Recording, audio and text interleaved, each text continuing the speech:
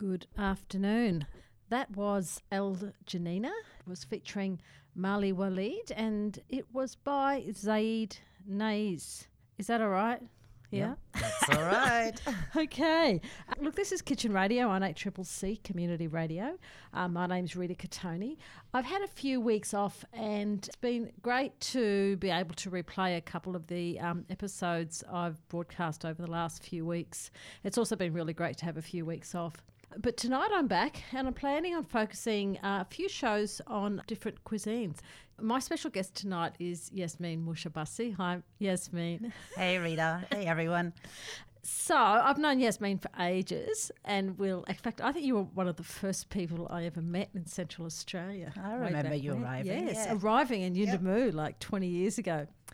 But we're not going to talk about the old days. We're just going to talk about Jordanian food tonight, and I'm so excited about this. But before we launch into Jordanian food, I always like to ask my guests what have they been cooking of interest. It gives me a chance to talk about what I've been cooking too. So I tasted something you cooked last week, which was really yummy. Can you maybe talk about that? Sure. I actually am growing a lot of stuff in my backyard at the moment, and I've got what I call the Sea of Rocket, which is... Oh, it is. It's not flowering and disappearing? Some of it is flowering, but lots of it isn't, but it's so much rocket. And interspersed in it is wasabi leaf. Oh, really? And so much wasabi leaf. Real wasabi? No, it's a salady type thing, leafy thing that's called wasabi leaf, which you can use in salads, and it has like a real wasabi aftertaste, but you don't eat the root. And because I've got so much of it, and I'm so sick of eating salads, I turn it into different types of pesto and dips and things, and so different amounts of leaves and then different types of nuts and lots of garlic and parmesan and olive oil and if you want some lemon. Anyway, so I whacked together another batch of that. They always taste different. And then just took the stems out of mushrooms and then filled the mushrooms with the... Did you do anything with it or was it just chopped or pureed rocket? Well, just... Do you put garlic in? Oh no, it? that's yeah. Sorry, I was possibly not paying attention. You did not pay attention. I'm sorry, I was listening to. It. So I was turning my phone off. Did you hear that beep? It was really great because I was thinking I tasted garlic there. There was a lot of garlic. It was really yummy. Yeah. No, everything I do has a lot of garlic. Like if you can put garlic in it, I put. You a put lot. it in, yeah. And garlic, parmesan, olive oil, a little bit of lemon. Bit of salt, and then just put a really almost as much as the mushroom itself size-wise on top of the mushroom, so the mushroom is like lying on its back. Does it have a back? Okay, top? It's on its back. It's got its little feet up in the air as if it had little feet. Took the feet out. Anyways, and then you just put on a baking tray, like oil it at the bottom so the mushrooms get a bit kind of roasted, and whack it in the oven. Yummy. And done. How long did you cook it for? Till it was done. Okay. Well, I want to talk about what I seem to have had a preoccupation with this week, and I seem to have had a preoccupation with rolls. So I made cannelloni on Tuesday night, and I used cavallo nero instead of spinach. So much tastier. Yeah. And then the other night I made stuffed cabbage rolls, like very, very simple Polish style. Yeah. And now I've got dolmadas on my mind since I've been doing all the research on Jordanian food. So I don't know what it all means. I don't want to think about it too much. But Yasmin, let's talk about you. So your background is actually Jordanian and German. Yep. And I know you love cooking and food. Can you just tell me, a little bit about your interest in food? Which of those, countries or family, I suppose, influenced your cooking and your interest in food? Definitely... I can cook German food, but definitely the Jordanian side is where all the food passion comes from. I want to talk about my grandma, but before I do that, I want to talk about what we used to eat at home, which was because both mum and dad were working, and so mum would throw together food during the week. So your mum's German and your dad's Jordanian. That's right. And so mum would throw food together during the week that, we just all ate. And on the weekends, dad would cook because dad's cooking takes much longer. But it's also much nicer. And it's mostly Jordanian. So when there was guests there on the weekends, it was Jordanian food. Yeah. But so I always had like a thing, kind of thinking that Jordanian food was slightly better than German food, but Well, that's yes. just from kind of growing up like that. I think There is delicious win German that one, food yeah. too, so no, I don't want to knock it. But my main connection to Jordanian food comes from having spent anything between, I think like 2 weeks would have been the minimum and probably 5 or 6 months the maximum. But every year I went to Jordan and, stayed for some period there, and usually stayed with my grandmother and my cousins and my uncles and like the rest of the family. And there's hundreds of us. But my parents often left me there, so my grandmother was the one that I actually stayed with. And of course you just didn't fly to Jordan, did you? No. We used to drive down From Germany. from Germany to Jordan, and then mum and dad would fly back because they'd drive down like an old Mercedes and sell it. And it, some person who wanted to be a taxi driver would buy it. They would fly back, leave me there, and then come back a few months later and pick me up. And then I'd, drive down another car. Yeah. Anyway, so in the meantime, I would spend a lot of time with my grandmother, who was the most passionate cook you can possibly imagine. And she basically spent all her day cooking. And cooking, it's not just cooking, it's like... preparing and... Yeah, but it's not just that either. So, like, the houses were all... Like, so the whole family lived on a little hill. And so, like, my grandmother's roof would be like my next aunt's veranda, and then on and so on and so on, and then to the side as well. And so, like, all of us kids would just run around and, like, in one house and out the other.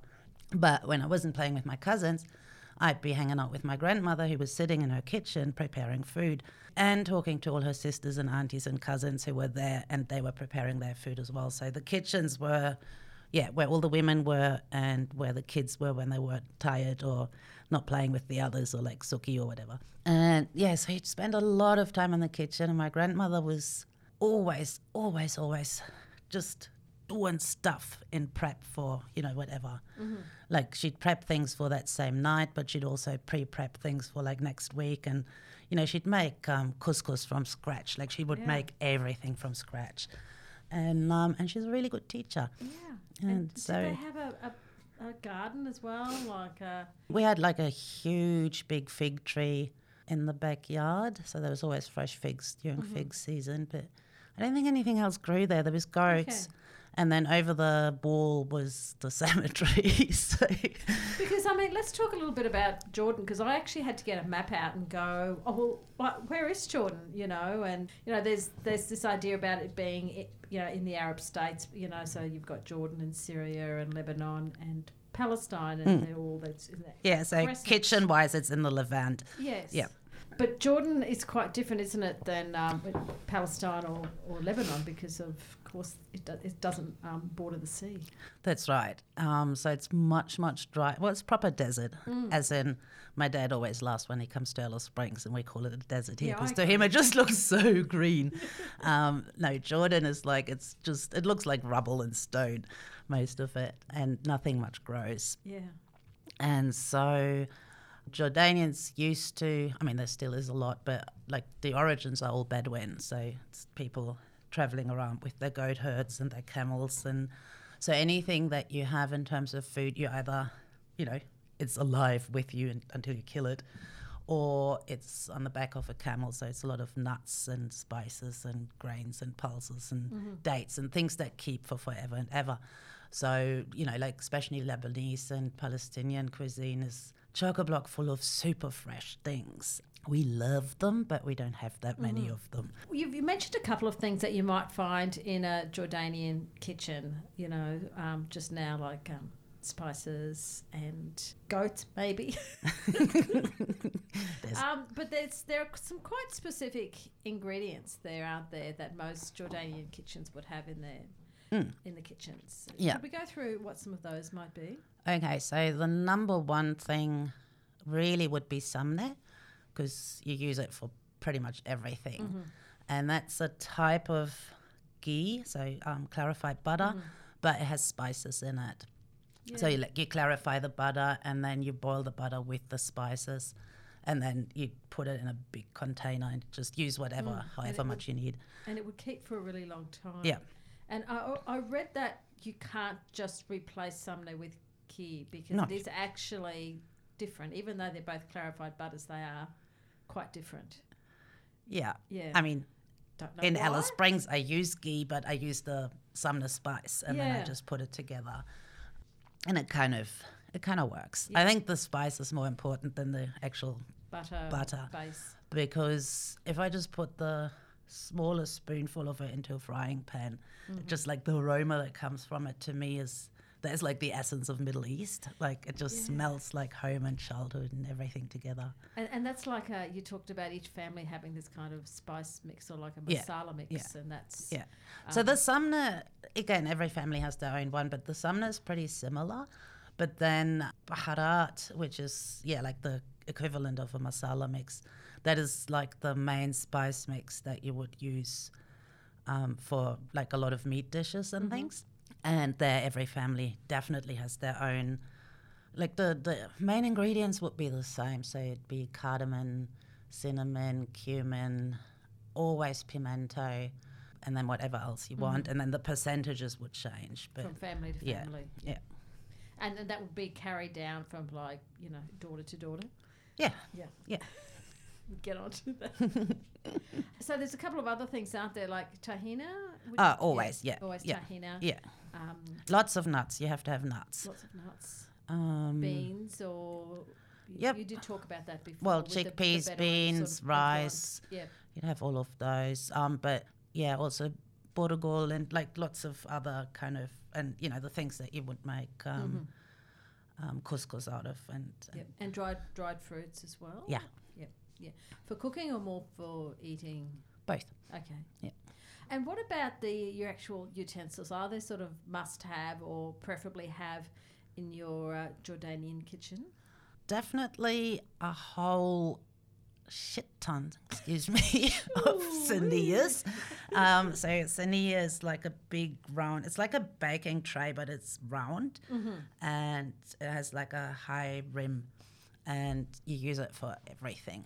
So you just need lots. You just need them. Because you're not cooking necessarily in an oven all the time? No. Like, I mean, these days most people do, but it all comes from cooking on a fire.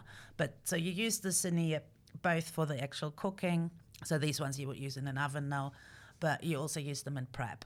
So like what you need is lots of sinias and lots of bowls because you kind of have so many different ingredients. So you kind of, and then you have them fresh and then you have them peeled and then you have them steamed and then you have them this and that. So you kind of move them from one container into the next before they all come together. Wow. And I liked your idea, like you sort of gave me this vision of people aren't necessarily sitting in a kitchen and chopping things up on a chopping board, but that idea of people actually... Oh, no, you like, I mean, now it's different again, but like when I was a kid, everyone was sitting on the floor or on like little stools. Yep. And you kind of chop it in your hands into the bowl or the sinia, and you knead everything on the like. So when I bake now, like I still do all my kneading on the floor because it's much easier. Like I just can't knead properly standing up. Yeah. Is it because you've actually can sort of get some weight you get behind the it you get and the whole body. Wow, I've never behind it. thought about that before. I just I don't think about it. I just I start kneading on the kitchen counter and then I always take the bowl down and I just sit on the floor, and it's just it just becomes smoother and it's much easier, much more fun. Now there's another implement that a lot of Jordanian kitchens have in them, isn't it? And it's to be used with zucchinis. Not zucchinis. Oh, marrows. Does it have a name? I'm sure it does. I was just thinking, damn, I hope she doesn't ask me for the name. Yeah, okay. I just forgot it. It'll come to me. But zucchini kora? Well, I wouldn't because we don't have zucchinis. But a marrow kora. Well, we don't call them marrow either. We call them kusa, and you would have seen them like at markets and things. And you can see them in Melbourne and Sydney. You can. And not here. Yeah, no, sadly. They kind of have the same shape as zucchinis, but... Do they have a little bit of a bigger bottom? They might, but they're much paler. And so they're very pale green, and then they've got almost white little stripes, and they can be quite hairy as well. Yeah. I tried to grow them last year. They were sold to me as Lebanese zucchini. Sorry about that. And I failed miserably. Everything in Australia is like Lebanese cucumbers and Lebanese bread. Like my cousins always die laughing when they see it. But I had eaten them in Melbourne, and I think that's why I really wanted to try them, because you're right, they're actually not a zucchini, because they're actually quite a bit different to a zucchini. Yeah, as well. Like the texture is different, but the flavour is totally different. Yeah. And I think also the way the skin holds together is different from a zucchini. So this implement, the name of which I can't remember, you use to hollow out the kusa and long thin eggplants as well, because you cook them together. So before you stuff them, you need to hollow them out. And so it's a long, say 15 centimeters long above the wooden handle. Yep. Metal implement that's very sharp. It's like rounded. So it's kind of like if you kind of were to bend a knife over a pen. I'm starting to get a vision of it, and so you push it in a little bit like an so apple the tip core of it is the tip of it is very sharp, and the sides of it are very sharp, and then you kind of push it into the kusa, and then you kind of if you hold it in your right hand, you go kind of clockwise with your right hand, turning the implement. So I'll just describe yes means turning a hand. And then you hold the kusa in your left hand and you turn it the other way around. And then you kind of push it in a little bit further in, and you hold it upwards so that like all the stuff comes out at the bottom, and then you have a sania there where it all just falls into. Yeah. And then what you don't want to happen is piercing through the skin. Very bad. And what you do want to happen is a really smooth and even hollowing out with a fairly thin kind of skin around, so that you can have lots and lots of stuffing and not too much kusa, lots and lots of stuffing and not too much eggplant. Yeah. And so like for kids, for example, that's how I learned. You kind of get little stumpy ones and you hollow them out, and they have like holes everywhere because you kind of keep stabbing them. And they cook them on top, and you get them and you're very proud, but it's also everybody laughs at them because they're very cute, but you also learn that, it's much better if you don't stab through, and if you don't, if you do make a much bigger hollow than what you actually can when you're like little. And they're stuffed with rice and meat and spices normally? Yeah. So the kusa is part of a mezza generally? No, that would be a main dish. It would be a main dish. Yeah. So do most meals start with a mezza, or is a mezza something more you would eat in between meals? Well, a lot of things we will eat at every meal. Okay. So hummus and fool and stuff like that. You can have for breakfast, you can have for lunch, and you can have for dinner. And you can just have hummus for breakfast, and you can have just hummus and like some tomatoes and cucumbers and onion for lunch. If you are in a rush and you don't have much time. But if you were to have hummus at night, then it's never served on its own. Then it would be just one of like 20 different little things in little bowls, and there would also be different toppings on the hummus, and then there'd be other things, and so everyone sits around and there's like lots and lots of little bowls with all these things, and you just dip into them with bread. And is that the actual meal, or is that a precursor to a meal? That is... Technically, it's the actual meal because you get very full doing that. But no, practically that's the actual meal. Technically it isn't. Technically it's the entree.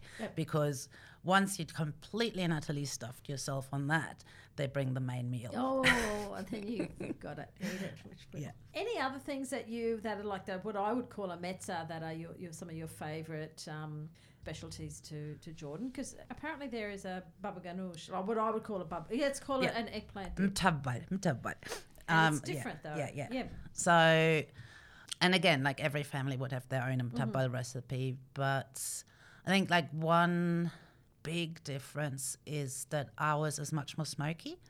So like, when you prepare the eggplant for the, what in Lebanon it's called baba ganoush, and what we call mtabbal, you like just take the raw eggplant as it is and you put it over an actual flame, and you keep turning it until the outer skin is like completely and utterly charred, and the eggplant, like the flesh inside, gets softer and softer and softer.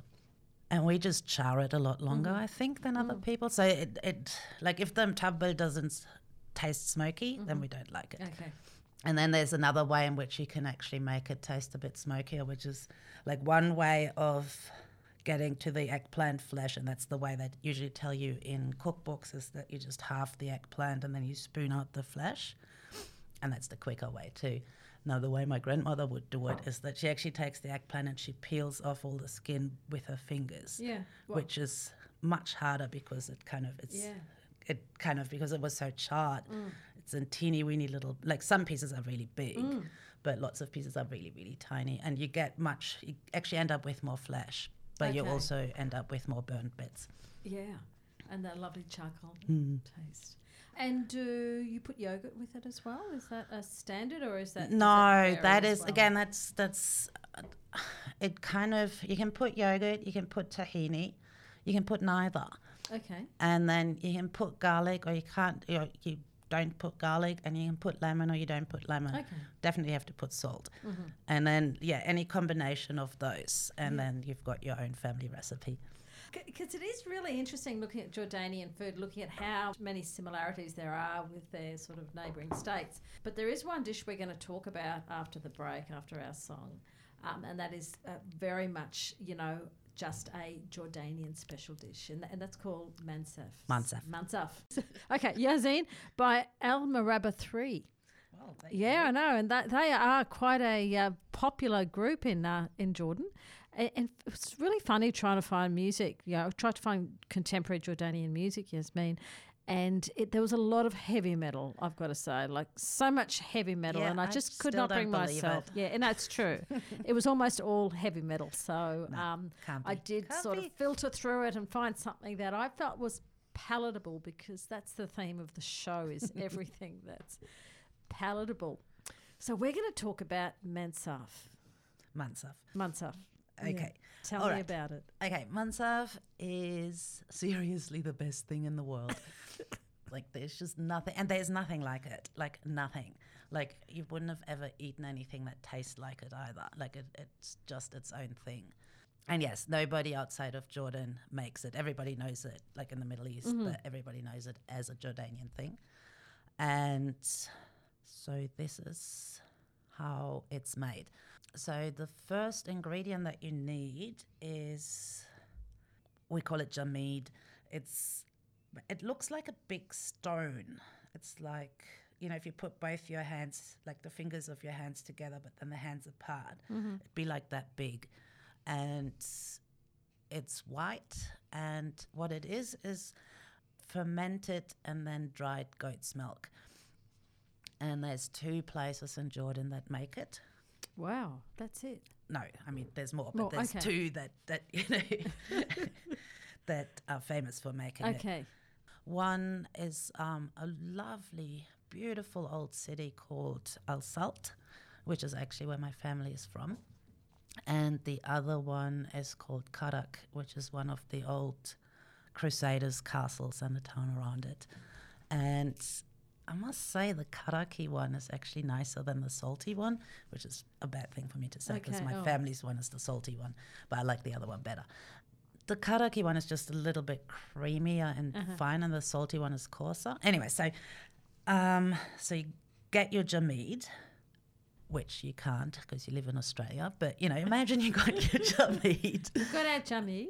Yeah. And then what you do is you reconstitute the sauce. So, what is a stone, and what, Bedouins carry around in the desert. And, again, this is how the milk doesn't, it just doesn't go off. You can carry those stones around with you for years. And is it like hard? It's as hard as a stone, as heavy as a stone. And it looks like a stone. Yeah. But it's not a stone. It's not a stone. Anyway, so you reconstitute it. The easiest way today to do it is just throw it in a mixer with water. Yep. But you can still taste that. It's not as good. So the way you really do it is you'd have 2 of them, or you break one in half, which is very hard because they're as hard as a stone. And you kind of rub them against each other in water. So that's another thing that you need bowls for. And you do that until it's all gone and you've got enough of what we actually call labneh. Labneh just then means the actual sauce that you make out of it. So you turn it into a big saucepan full of, and by big saucepan I mean like put your arms together and a bit more saucepan. Yeah. And is it milky and creamy looking at this point? Yes. Yep. Okay. Yep. And then you boil it. And you also, or previously, took some either goat or lamb shoulder and you fried that up, and you can pre-boil it in water if you want to with like some allspice and like pimento and bay leaf and stuff. But then the last bit you boil it in the sauce. Then what you need is... So you're boiling it in the labna type sauce? Yeah. Yep. Yeah. And then what you need is shrag, which... All these are new words. I know. I love shrag.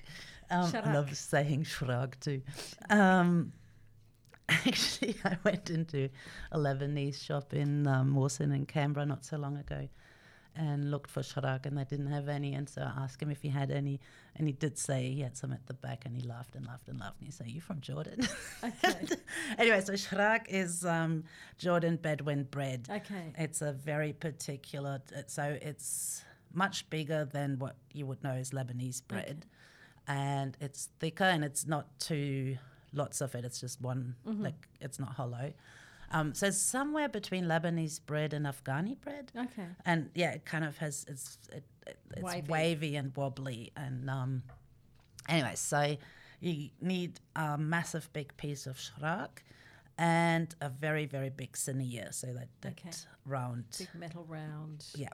And so you put the shrag on the bottom, and then you pile a ginormous heap of rice, and you cook the rice with kurkum. What do you call it? Oh, yes, no. The yellow stuff that everyone thinks is really healthy. Turmeric. Okay. Yeah, so you cook the rice with turmeric to make it yellow. Yep. And then, you basically have the most biggest pile of rice on that really big siniya on top of the shrag.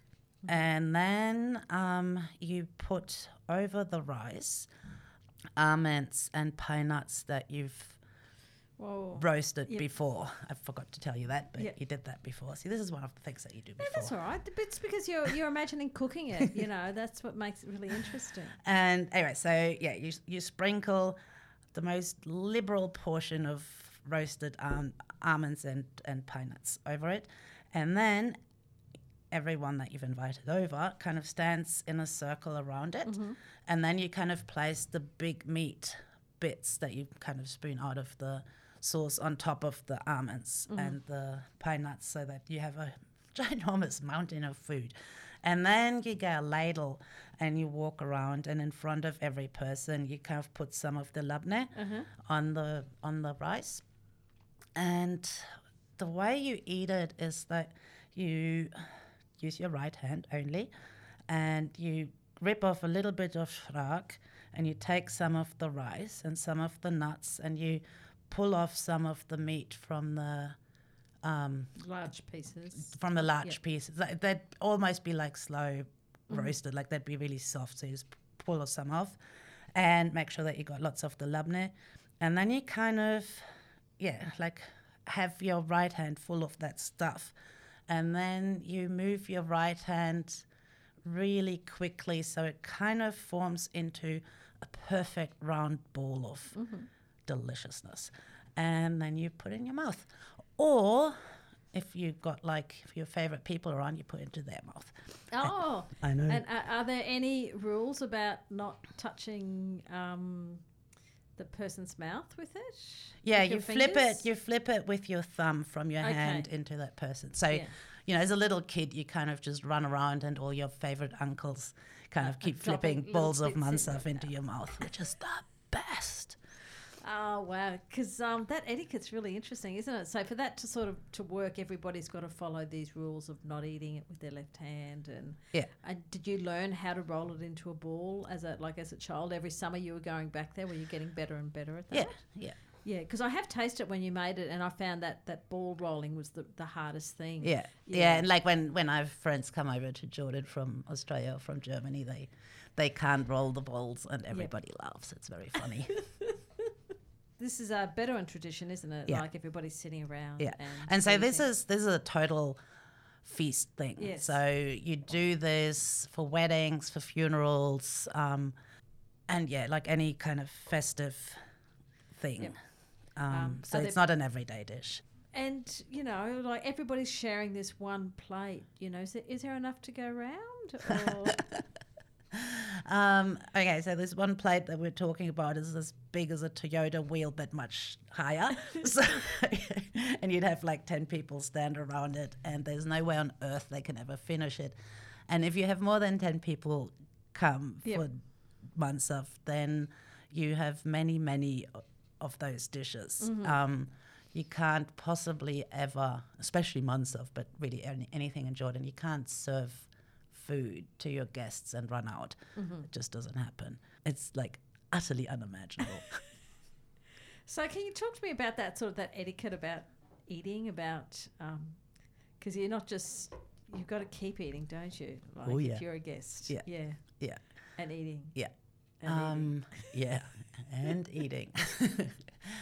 Overeaten and more than overeaten. Yeah. So you want to, and like, I mean, Jordanian women are pushy. Mm-hmm. Like they will just make you eat long after you wanted to stop eat. And it's so Is there rude. obesity there? Or? No, not very. Like, I mean, this is in feasts. Like at home, you just eat normal proportions. Yeah, sure. But, if you have people over or if you go out to a restaurant with people, or like if there's a wedding or a funeral, then you just get spoiled rotten. Yeah. And it's that whole thing of, uncles putting Mansaf balls into all their nephews and nieces' mouths, and the women who've cooked kind of just feeding people. Like there's something about feeding others that it's about looking after and nurturing. Yeah, and but it's almost violent because you have to eat so much.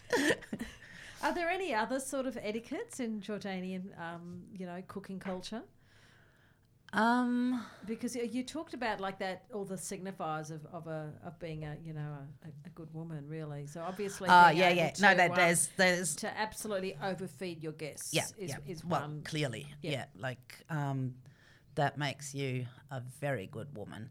Other things would be speaking of the pine nuts and the almonds. So when you brown them, so like how they're white when they're like peeled. And then you want to fry them in samneh until they're brown, so you can put them over the mansaf or whatever other dish you're dealing with. You get judged on, and you judge yourself and you judge others on how regular or irregular the browning is. Okay. Like, on the nuts. Oh, yeah. Yeah. Yeah. I remember like one time I made mansaf in Sydney, and this friend of mine who's like a total foodie came, and he said, "Oh my God, I've never seen that many pine nuts all of the same color." Oh, wow.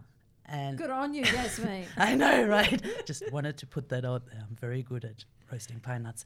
No, it was then that I realized that, we really judge people by how good a cook you are, or how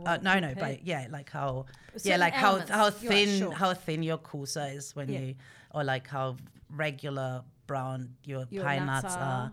Another way would be one of my favorite dishes, magluba, is it's like a layered dish where you have the meat on the bottom of the saucepan, and then the vegetable, and then the rice, and then again every family has like their own ways of doing it. The way we do it is we have lamb and then eggplants and then rice, but you can also do chicken and broad beans and rice, or lamb or chicken and cauliflower and rice, whatever. And you cook it in a specific way. And then magluba just means upside down. And then the way you serve it is, and again, these are big saucepans because you usually feed a lot of people. The way you serve it is that you have everyone sit around in the circle, and you come in with that very big saucepan. Sometimes it takes 2 people or 3 people. And then you turn the saucepan around, and then you kind of keep patting the top for a little while. And then you lift the saucepan up. And it's meant to be a perfectly round tower of food. And if it crumbles, then falls, or if it sticks, bad. Bad marks. Very, very embarrassing. Yeah, wow. And what about men? Are men cooking as well, or is it mainly women? My dad always cooked, and he loves cooking. But when you go and stay in Wadi Rum, which is like one of my favorite parts of Jordan, which is, that maybe that's why I like it here so much. It's where that really, really red sand is, where they film all the Mars movies. And so it's kind of red sand like in the Simpson Desert, but there's no plants or anything, and it's just like rocky outcrops and red sand, and super beautiful.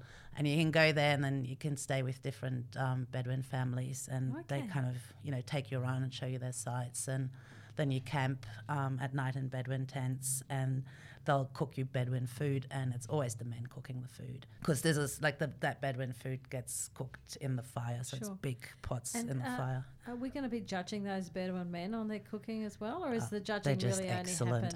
only happen to women? I suppose it's a question. Bedouin men, you can't judge them. They're perfect already. Okay.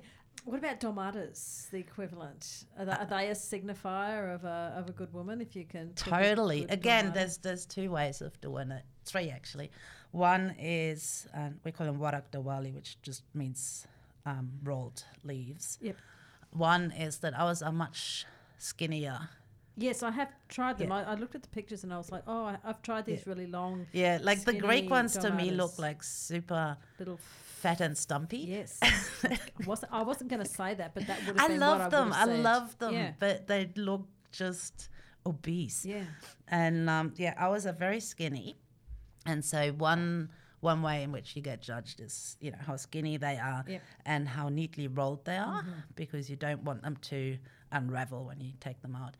The other way is the ratio between getting the leaves soft in the cooking, but the rice not too mushy. Mm-hmm. But the third one is like magluba, because you serve the warak dawali. Again, that's like a massive big saucepan, and you layer them all in there, and then you layer meat in there, and you can layer kusa in there, stuffed kusa in there as well.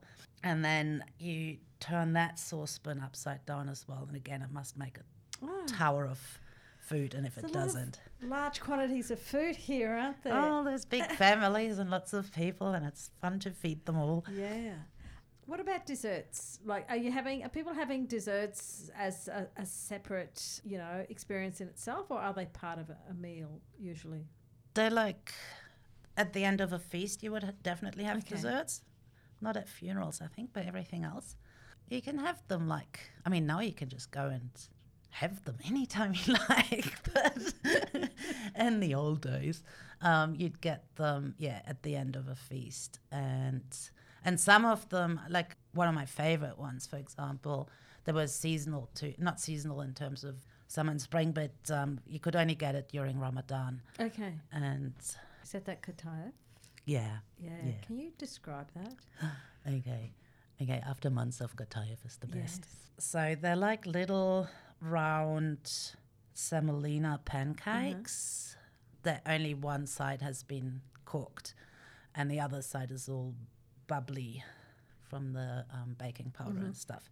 And then you stuff them either with a mix of like walnuts, pine nuts, cinnamon and sugar, or with this really lovely cheese that you can't get in Australia that is somewhere halfway between halloumi and mascarpone.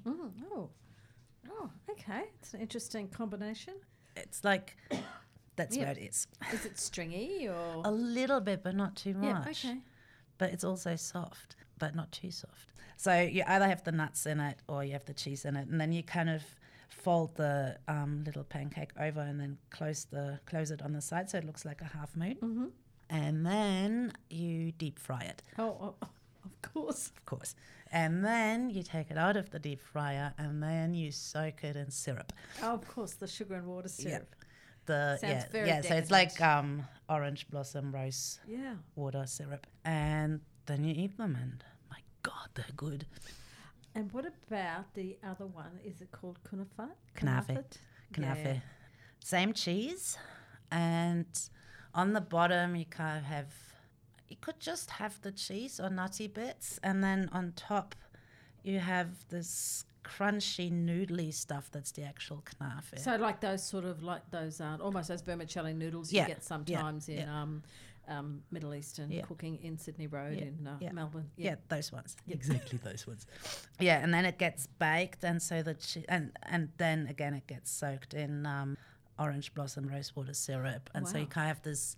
With all of them, you have this really lovely mix between a little bit savoury and very sweet, and a little bit crunchy and soft, and a little bit. The textures sound amazing. I have to say that one in particular with that crispy layer, and then the cheese looked like it was a bit kind of. Is it hot or stringy? Yeah, you would have the same with the gataif because it's fried, so the outside of the pancake is really crunchy. Yep. And it's not like an eggy pancake. It's I just call them pancakes. They're not pancakes at all. And so it's really crunchy, and then the cheese inside is really hot. And then sounds amazing. And are you eating this with tea or coffee? Tea, right. So tea is the drink of choice generally. Yeah.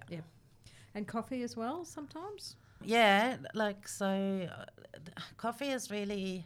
I mean, they're both very traditional, but coffee, we got two, well, apart from like, you can go to lots of cafes and have like the same coffees that you have here, but there's two kind of traditional types of coffee. One is the Bedouin coffee that you get served when you first arrive at a place. That is very, very bitter, and you just get a teeny weeny. So basically the host comes around with a stack of, those little half-round Arabic teacups. So they have like a stack of them under one arm, and the coffee, like that proper coffee pot that you make the coffee with on the fire on the other, and then they just put a teeny weeny bit of coffee in the cup and give it to the first person, and a teeny bit into the next cup to the next person, and so on. And then they go through the room until everyone has had a cup, and then they come around and they offer you a second lot of coffee. And then they come around and offer you a third lot of coffee, but you have to drink the first lot because that's the whole etiquette. I'm sort of? I'm a guest. You're the host. I'm the guest. Kind of hello thing. And then the second one means like with the second one, if you take the second one, you just express closeness. And the third one, if you do accept the third one, it means that you need to talk to the person on some urgent and dicey business outside the tent. So be careful about having a so third like coffee. if you're a tourist, don't accept the third lot of coffee. And then there's Turkish coffee, which you could have with dessert or whenever. Okay. And the tea is our tea here, or is it a peppermint tea, or is it a combination? No, of the it's two? a black tea with fresh mint and lots of sugar, or black tea with sage, and or with thyme. Like so, you can have it with different herbs. The sage one is really nice, and then there's another one that is just cinnamon. So it's not actually tea; it's just cinnamon bark that you stew for a long time in water. And and then you serve it with like walnuts and cinnamon and sugar on top. That's after a baby's been born. It's delicious. That's so beautiful. Yeah. Yasmin, you've talked about a lot of amazing foods here tonight, and but before we finish up, I'd be interested to know how you go about sort of the challenge of living somewhere like Alice Springs, where we have really a limited repertoire of foods in our supermarkets. What do you replace things with? So you said that you replaced the ghee with the samle with ghee. Samle with ghee, yeah. And then there's a lot of things that you can get, like you can now get pomegranate molasses and you have to look for blossom water, and you can get all of those. There's some things that, like even down south, you just can't get, which is, I haven't found the proper cheese for the desserts. I'm sure it's there, I just can't find it. The hardest thing to get is the jamit to make mansaf. Customs keeps taking it away from me. Oh, I was going to ask if you'd managed to get it through customs. Yeah, no, I always declare it, and mostly they take it away, and then I burst into tears and howl, and sometimes they give it back. And there used to be a time where you were able to buy it in Sydney in one shop, and then he also couldn't get it anymore. Yep. You can get like Tetra packs of it where it's dissolved already, but they're not. They've got lots of preservatives in them. They're not so yummy. And I've got a cousin living in Sydney, and her husband makes a kind of Jamit replacement sauce out of yogurt, but it's nice, but it's not the same. Have you ever thought of doing it here? Because you can get fresh goat's milk here. Wouldn't that be fun? I don't even know how to ferment it and then dry it. Oh, we should look into that, Yasmin. Let's do it. And we can have another show on how we've fermented goat's milk and made stones out of dried goat's milk. I mean, it's a really specialised kind of I love a thing. challenge. So yes. I would love that too. Are you bringing foods up from Canberra when you come up here? Yeah. Yeah, as like, well. Yeah. Yeah, like spices. Spices need to be fresh. They do, and there are quite a few spices you can't get here. And I always bring spices back when I go to Jordan because they're even fresher, and they let me bring the spices. Oh, really? And no That's worries. great. Yeah. No, you can bring spices and no probs, and like you just get like a whole kilo of like really green, lovely cardamom and a whole kilo of, it's all fresh and nice. Yeah. I think I need to go home and check my spices. Check how old they are. I mean, I use my spices regularly, but I started putting the dates on them so that I can throw them out when they're just too old. Yeah. You can normally tell that they don't taste anything as lovely as they should. And it's funny that you ended up in the desert, isn't it? Kind of feels like home though. Growing up in the desert. Yeah. Thanks, Yasmin. I'm really excited, and I'm actually feeling really hungry as well at the moment. So I've got hummus on my mind right now. That's always good. Hummus, Sorry, you've been listening to Kitchen Radio on 8CCC Community Radio. Again, I'd like to thank Yasmin. I know I just did before, but I'm just doing it again. Pleasure I've again. written that down. We're going to go out tonight with another contemporary Jordanian song. This is called Samla by Jadal. Good night. Tune in next week.